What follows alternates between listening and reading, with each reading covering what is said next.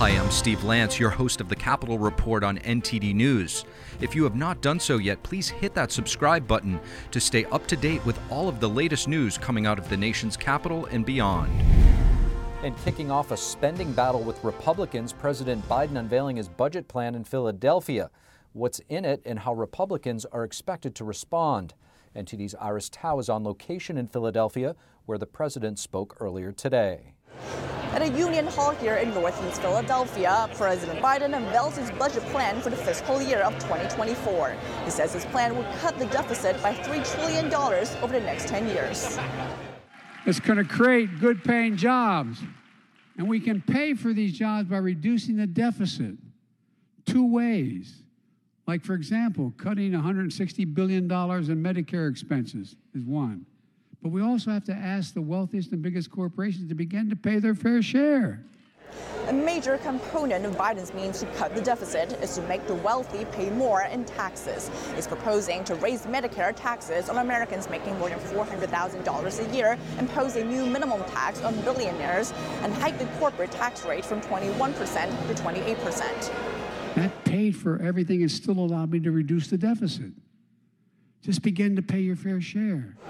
While some Democrats voice support for Biden's plan, we're going to say to the folks at the very top, hey, you can contribute a little bit more to something that is beneficial to everyone. Biden's proposals have little chance of becoming law as Republicans control the House and are opposing such tax increases. So we'll analyze his budget and then we'll get to work on our budget. But unfortunately, the president being so far delayed delays us in this process as well. And President Biden acknowledges former President Trump's re-election bid at one point during a speech. Watch. I had a big fight with the former president and maybe future president. Bless me, Father. And I asked President Biden when will he announce his re-election bid. This is what he told me. President Biden, when will you announce your re-election bid? When I tell you. Biden's budget announcement on Thursday officially kicks off a battle with Republicans over tax rates and spending. It's also notable that Biden chose this place in Pennsylvania to make the announcement, which is a key battleground state for the 2024 presidential election. Reporting from Philadelphia, Iris Tao, NTD News.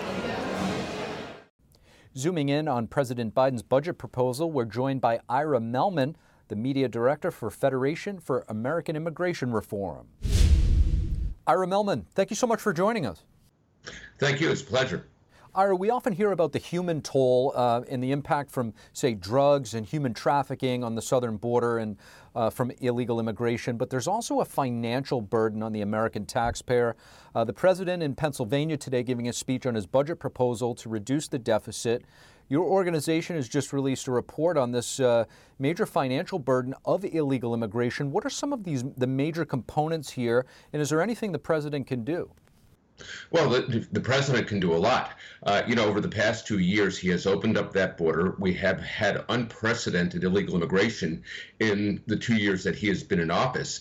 And this is costing the American public a huge amount of money. It nets out to the American taxpayer at $151 billion a year.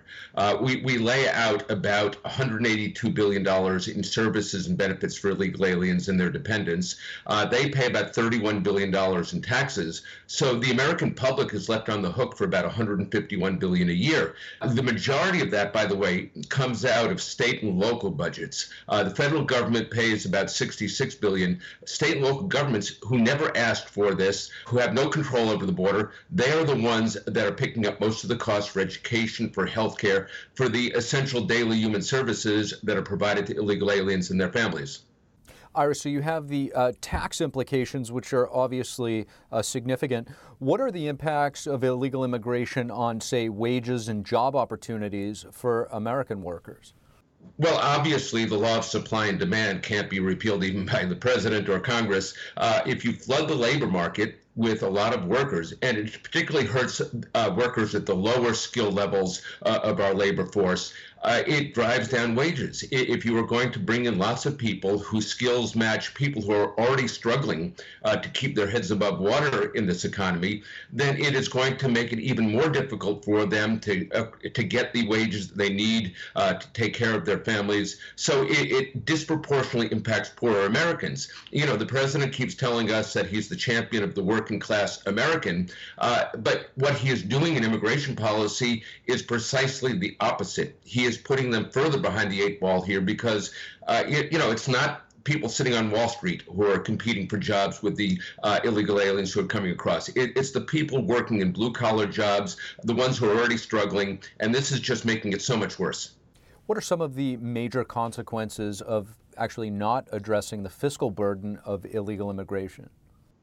Well, obviously, you have state and local governments now that are struggling to make ends meet. You know, California just had to cut its budget by, I think, 3.5% for this coming fiscal year.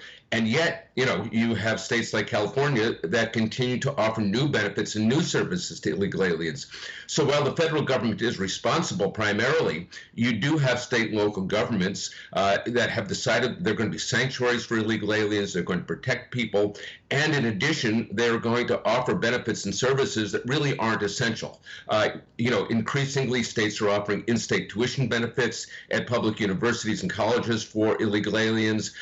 California, it wants to extend Medi-Cal, which is essentially the state version of Medicaid, to every illegal alien in the state. So they keep piling on the burdens, and it's not surprising that California by far has the greatest share of the burden. So it just makes it more difficult for these already struggling localities to provide the basic services that citizens require right now. Ira Mehlman, thank you for joining us. Really appreciate your perspective.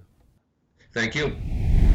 To discuss more about the probe into the origins of the virus, we had a chance to sit down with Congressman Ronny Jackson, member of the House Select Committee on the Coronavirus Pandemic. Here's our discussion.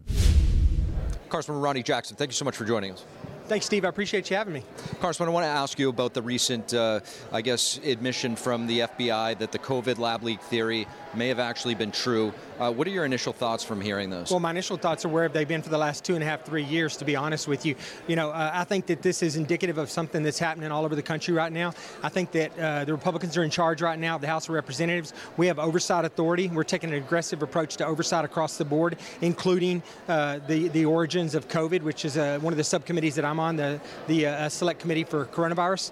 And I think that people are seeing the writing on the wall right now. They realize that whistleblowers are coming forward and that the truth is coming out. People are scrambling to make sure that they get on the right side of this issue before they get drawn into it. And I think the FBI Director Wright coming out, he did that because Department of Energy came out with their assessment. And slowly but surely, everybody's going to start admitting what most of us in this country have known since day one. There's a lot out there. We have a lot of digging to do, but I'm excited to get to the bottom of this once and for all. And it's important because we can never let this happen again. Congressman, at the White House, whether it's in the briefing room or in other venues, the question is being asked, President Biden, will you hold China accountable for the lab leak? And to you, what does holding China accountable actually look like? Well, I don't know what it looks like now. I mean, I think, a couple years ago, we should have held them accountable, and the entire world should have risen up and made China, financially responsible for what had happened. Now, we need to get to the root of the cause too. I'm convinced that this came from the Wuhan lab. I don't really think it was released intentionally. I don't have any reason to believe that at this point. I think it was accidentally leaked out, but I want to know why they were doing that kind of research on this virus to start with. We need to go back, and I think the main thing that we had, the big tool we have in our toolbox right now is sanctions, but the whole world should sanction China on this, right? China destroyed the economies of people, of countries all over the planet, and everyone should be upset about this, and everyone should be trying to hold China accountable. And if we all get together around the world and acknowledge that they did this and that they caused us, our health and our jobs and the education of our children and all these other things, I think that we can come together and China could be properly punished for this. Congressman, I want to switch gears a little bit and ask you about the vaccines. Yeah. There's a lot of concern over the side effects. You also a medical doctor. How are you viewing this right now? Well, I'm viewing this as the fact that, I've been saying this all along. This should have been a personal decision for each and every American to make on their own. They should have went into this knowing that this was a vaccine that was being utilized under emergency youth authorization rules, essentially an experimental vaccine that we had no data on, no long-term data whatsoever. And we still don't have any long-term data. So I don't know what the long-term consequences of this are. I don't know if it's going to be dangerous in the long term for women that become pregnant. I don't know if it's going to affect the fertility of women that want to get pregnant. I don't know if it's going to continue to cause spikes in myocarditis in young, healthy males. I know that some of that stuff has been going on. We need to know. We don't know. And the fact that they forced this vaccine on large parts of our U.S. population via mandates in the healthcare industry and in the military, and really they forced it on a lot of people in other ways, people that had the choice of losing their job or getting vaccinated. This is a complete travesty. This was medical malpractice, and we need to get to the bottom of it, and we just don't have those answers yet. And the fact that they're wanting to give it to children right now, it makes me incredibly upset. There is absolutely, positively no reason to give this vaccine to a young, healthy child. They do not have a high risk of hospitalization, illness, and certainly not of death, and there's no reason to be giving this vaccine, which is still being used in an experimental context under emergency use authorization, to young, healthy children. And that's just another indication of how far off our public health authorities in this country have become. People in this country have no trust or confidence in the public health sector at all anymore, and that's going to be a problem for us in the future. Texas Congressman Ronny Jackson, thank you so much. Thank you. Appreciate it, Steve. Thank you. Does faith still have relevance to all that we have been experiencing in American government and politics? Dr. A.R. Bernard, pastor of the Christian Cultural Center, counsels politicians, entertainers, and business leaders. NTD's Kelly Wright talked with the pastor about divine order in a changing culture and finding a positive direction for government. Well, here on NTD News, it's an honor right now to introduce to many of you, and some of you know him, Dr. A.R. Bernard, and he is the pastor of one of the largest churches in New York, the Christian Cultural Center. And it's a delight to have you on the program today, first of all. But you're here in Washington for a specific purpose, and that's to talk about the intersection of the Bible with culture. And you've met with members of Congress, you've met with ambassadors or other members of Congress. Where do you see the intersection of the Bible with today's culture, and how great of an impact can it make in healing the soul of America? You know, it's interesting, Kelly. First of all, it's good to be with you on your program. Congratulations as you continue to build this out. You know, it's interesting because by the Middle Ages, the three Abrahamic faiths that had the greatest religious influence on Europe and into the Americas were called people of the book. And that book was central to their identity. Of course, the Enlightenment came in, we started to change our thinking. We've spent the last 100 years of the 20th century with all of these isms coming in to change the dominant narrative that has shaped civilization, not just American society, but civilization throughout the millennia that have gone by. And we are now realizing that all of those things have failed. We understand clearly, you appreciate this, that God created government, but people created politics with all of its political constructs, its ideas, policies, and practices. God created government. That's divine, you know, to preserve order, to restrain evil, to protect the life and dignity of the human person, to preserve and promote the common good, and to promote justice. But how we do that are constructs that come from human beings. And when God no longer informs our politics, we lose our moral compass, and we begin to move away from the original intent in the mind of God for government. Now, many of those constructs are divinely inspired, we know, by the fruit that they bear and how they relate to God's purpose for government.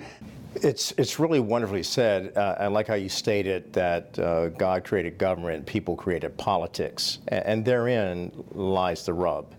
and you alluded to that. Where have we come as a nation when we have forgotten the divine inspiration for government so that we truly serve the purpose of being one nation under God, indivisible with liberty and justice for all? So we think we're smarter. So we decide, we're going to rearrange the family construct. We're going to rearrange the roles of male and female. We're going to redefine all of these things. The problem is we don't have generations to experiment to understand their outcome. God knows the outcome. So he can weigh in a way that we can't. So it's difficult for humans, as much as we are in rebellion against divine authority, to embrace the reality that maybe there is a social reality that pre-exists our current generation, that has been subscribed to by civilizations throughout history, that there's family. That family is foundational to society, that there's a set of moral values and moral code that guide us, that community begins and socialization begins in the context of the family. And the Bible feeds all of that. The Bible gives order. You know, we talk about, in the beginning God created, and that's an interesting word, bara, in the Hebrew, because it doesn't just mean create from nothing, but it means to order. To bring order and fill that order. And that's exactly what God did. So we're talking about divine order versus human order. How do we get all of us on board so that we have a common hope, a common bond, and perhaps do it in a bipartisan way? You know, I had the opportunity to pray for the opening of the Senate last month. And in my prayer, I talked about our love for free market and our concern for the least of these, the most vulnerable in society, coming together in the spirit of collaboration towards the common good. And I think that that's what we need to work towards. Instead of separating ourselves based upon our tribe, maybe we need to think beyond tribalism and begin to say, well, wait a minute, we've got a nation here.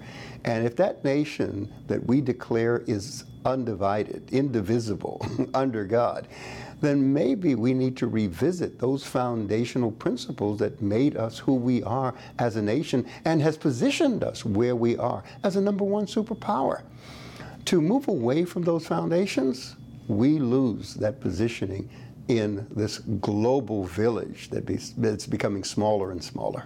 We have a responsibility as people of faith to urge our elected officials to measure their judgments and decisions according to God's perspective on the nature and ordering of human society. We get back to that, we'll see a healing in our nation. Thank you, Dr. A.R. Bernard. Thank you. I just want to thank everybody for listening to this episode. If you enjoy our content, please leave us a rating and a review, as it really goes a long way in helping us spread the truth. Until next time, I'm your host, Steve Lance at NTD, and we'll see you soon.